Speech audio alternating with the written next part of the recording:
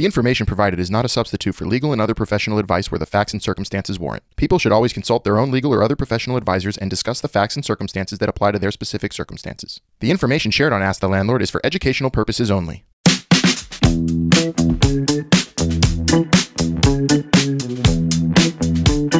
Hi everyone, we're back with another episode of Ask the Landlord with our favorite landlord, Albert Dweck.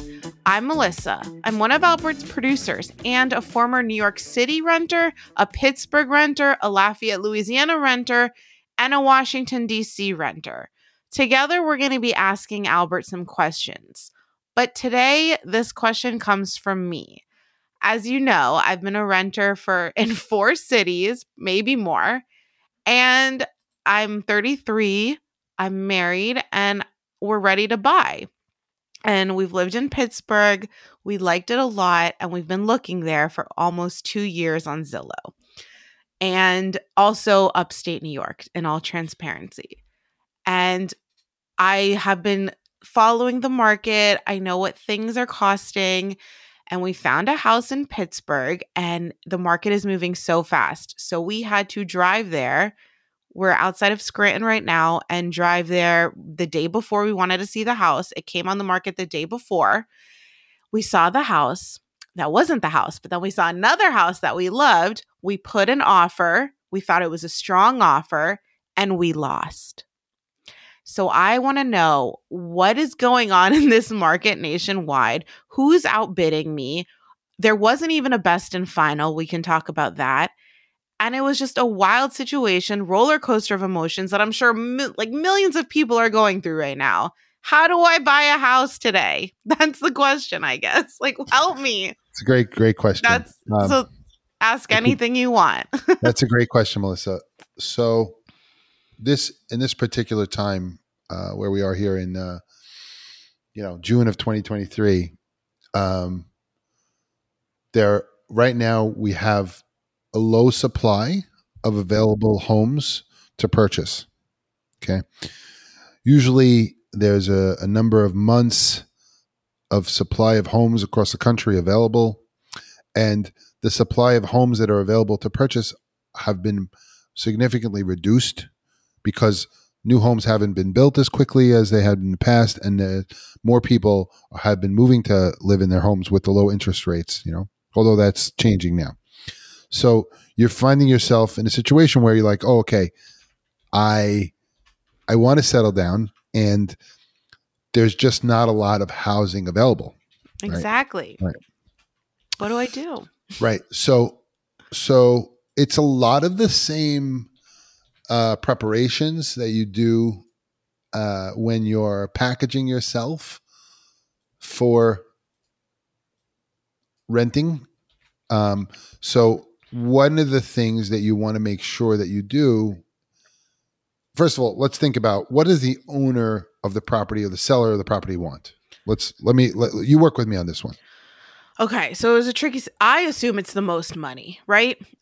That's what I would think. The seller would want the most money. What else do they want? How about That's all I know because we wrote a sappy letter. We write a custom letter to the owner and the seller being like, we're young, we're going to start a family. This is our dream home. You're not. I'm with you. I want you to put that aside. I know you got into your own psychology. I'm asking, and that's fine. We're going to get there. Okay. I'm asking you a question. What? I want you to answer the question so we can work together. Okay. Go ahead. So I said to you, what do you think the seller wants? The most money. And you said the most money, right? Okay, yeah. Good. I got it. I wrote it down. Okay. What else do you think the seller wants? To sell the house. To sell the house. With the most money. With the most money. So that's the second thing. Like they want to see the transaction close. Correct. Okay, good. Good. What else do you think they want? They want no inspection. Okay. They want like a deal that's going to be quick and easy. Yeah. No hiccups. Right. Maybe. So timing. So one way to think about that, and this, you actually brought up another one. So let's deal with what you said first. You said no complicated contingencies. Right. Okay. Right. Well, I'm not doing that. I need an Wait, inspection. I'm going down the list. I'm not done. Okay. The fourth one you said was, we talked about just now, timing. Quick close, right? Timing. Okay. I don't know about the quick close. Okay. Forget Okay. that. Because it's timing. The reason why I brought it up is because so okay. And then how about, do they? This is, I'm making it up, but I'm talking to you about it because I want you to understand it. Mhm. Do you think the owner would care who's going to live in the house and what they're going to do to it? From experience, no. They might. I would care. I don't think there's emotional attachment. I really Okay. don't. Okay. So I can tell you from having sold homes, I cared about who was coming, like, and why they were using it. I was Because- banking on that. No, I understand. They did not care. Sorry. We're making a list. Okay. We're making but they might care as who's the people they're helping. I hope so. Like, I assumed that was the case, Albert. I'm with you, and you might have And given it. You might have given it a lot of weight. Okay, so now let me say them back to you because Okay, we wrote go them on. down. Yes. So, getting the most money, making sure the transaction is going to close. Mm-hmm. These are the concerns of the owner, right? Right. So, getting the most money, the seller, making sure the transaction is going to close, making the transaction easy, Mm-hmm. right? Having the transaction work for the owner in their time concerns, whatever that may be, Mm-hmm. and then caring about who's living in the property next and what they're gonna do with it. Mm-hmm. Okay, so now you're like, okay, well, let me just pick on timing because I think you're thinking about it in one way. Okay. Tell me.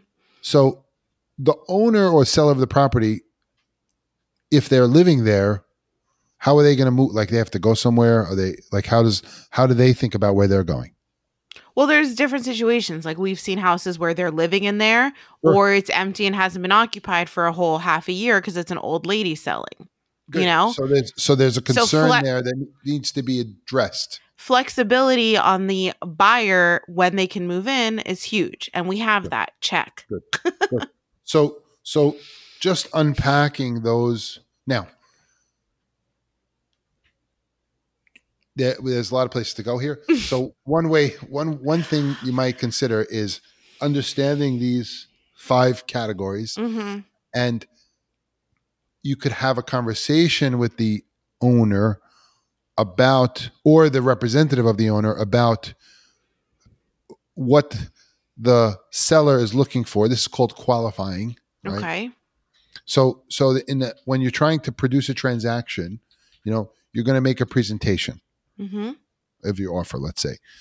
But before that, wouldn't you like to know all the things that the seller cares about so that you could present your offer in the most effective way? How do I ask that question? Phrase it for me, please. Right. So you could say, listen, I want to make an offer that's a strong offer. Okay. Mhm. My husband and I want this place, and I want to understand, and you could do this to the seller's representative, to the agent. You Okay. could say, listen, I want to understand what the concerns are of the seller so that I can make a good offer. So, like, is it just about him getting the most money? Or Okay. is it Right. like, what kind of transaction closing timing do they have? What are the typical contingencies that I should be thinking about here that the person has or the property has or not? Then there's things that the realtor has to disclose or not disclose, which are called, defects with the property or whatever things you should know about.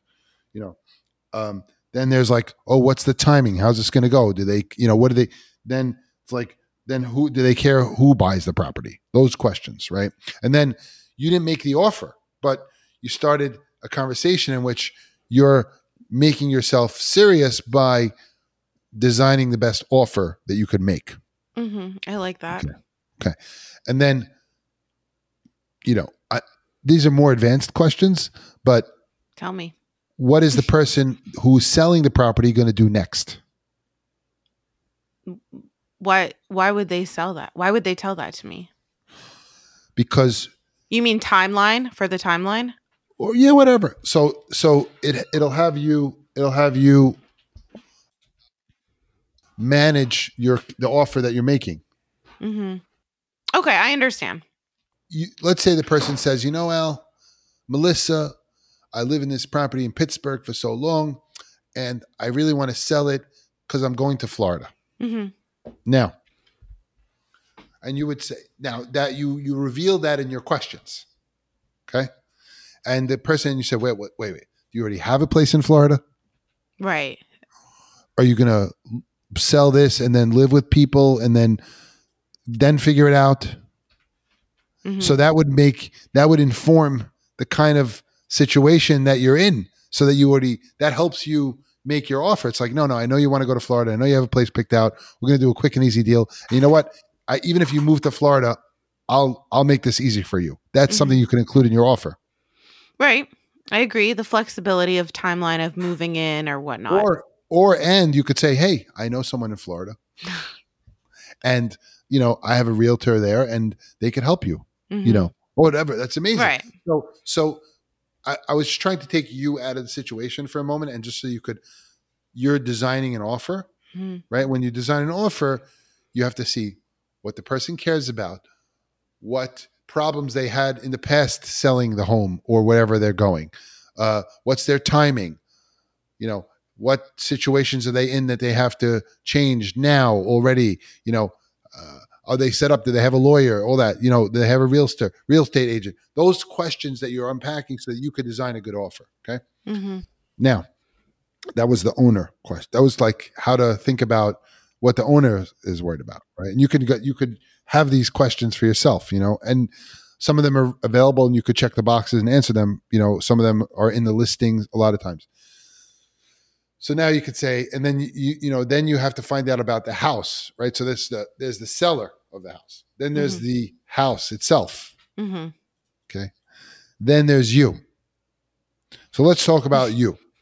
Go ahead. You know now all these things, and you could start responding to them. It's like, well, the owner wants to know that you're going to buy the house. How are they going to? How do they know you're going to buy the house? So very often, in today's day and age, and it's not easy to get a mortgage necessarily, but if you came with a pre-approval letter from a bank for an amount greater or equal to the purchase price of the house, then that makes you a bona fide purchaser. So, or if you had an amount of money in the bank or something like that, and you told the person, no, I just want you to know, if we make a deal, I'm approved. I'm ready to go. And a lot of times that people in your shoes, they walk around with a pre-approval letter or some way that they could demonstrate that they can buy the house. Right. You have, nowadays you have to do that before you even see the house. Because people want to know if you're not just fooling around, then they want to know that you're serious. Of course. Another thing to know when you're bidding on houses is that what's the typical way. And so the owner wants certain things, that's fine.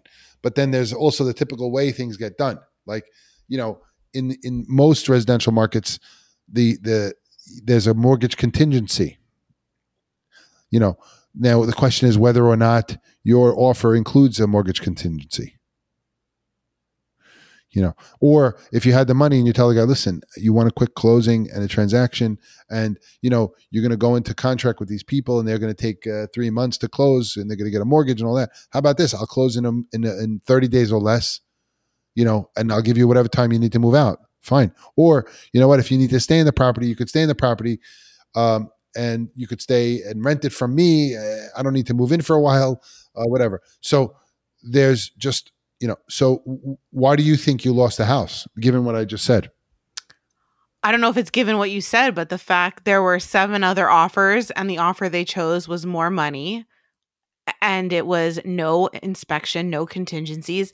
And in Pittsburgh, they have this thing called hand money, earnest deposit. Do you know about this? I'm sure you do. Sure. And it was greater than ours. And ours was like 3%, which was top. Yeah. Right. So earnest money is like if you're going to buy something, let's say for, $1 million, and there's a deposit you put down with the contract. Right. So that the owner, the person who's in contract with you, knows you're going to go ahead because you don't want to lose that money. Right. right? Right. And that shows that you're serious about the deal. We did right? that. I think it's just, and honestly, Albert, I did most of the things you said. I read the situation. I understood the owner. I bonded over the maple tree in the front that she planted with her granddaughter who happened to be the seller. And I was like, I'm a gardener. I honestly did everything you said. That's why I'm like not losing faith, but just in that transaction, I don't know what happened. I think they wanted the most money. Sure. Everything's going to be different. Then you have to manage yourself by getting other options, right? Or being able to say, look, what's going to be competitive? How much are we going to pay for this house? You say, listen, I see that you're going to take the highest and best offer. That's fine. Give me a chance to make that offer. They don't come back at you. You had to give your best and final, and you basically negotiate against yourself. It was like my husband and I were negotiating against each other. Like he's like, what's 10 more? I'm like, no. In my head, oh my God. One thing I'll end on. This was something I dreamed about. Like women dream about their wedding and they're walking down the aisle. I dreamed about negotiating a house one day, and I'm not kidding. And the fact that I didn't get it was so sad. I know how frustrating it is. Yeah. I know, and I've been through it. Oh, I'm sure. The answer, I'm going to tell you something. You'll be better at the next one and better at the next one. Exactly. And it might happen. And in this market, it may keep happening to you. Mm-hmm. And the key is to be prepared. Like with the things that we discussed. Mm-hmm. And it's all education at this point. So the key is for you to be prepared and understand that you're a competitive environment. And I think designing the offer is important, and you'll be more ready next time. But I thank you for sharing that story with me. And I hope what we did today was helpful in your thinking. Yeah.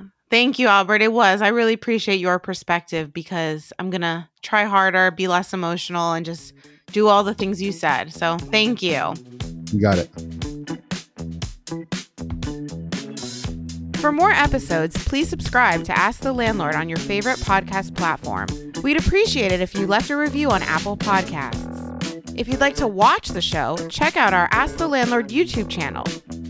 If you have a question for Albert, feel free to contact him on Instagram at AskTheLandlord and check out his TikTok at AskTheLandlord. Bridging the gap between landlords and tenants, this has been Ask the Landlord. Thanks for listening.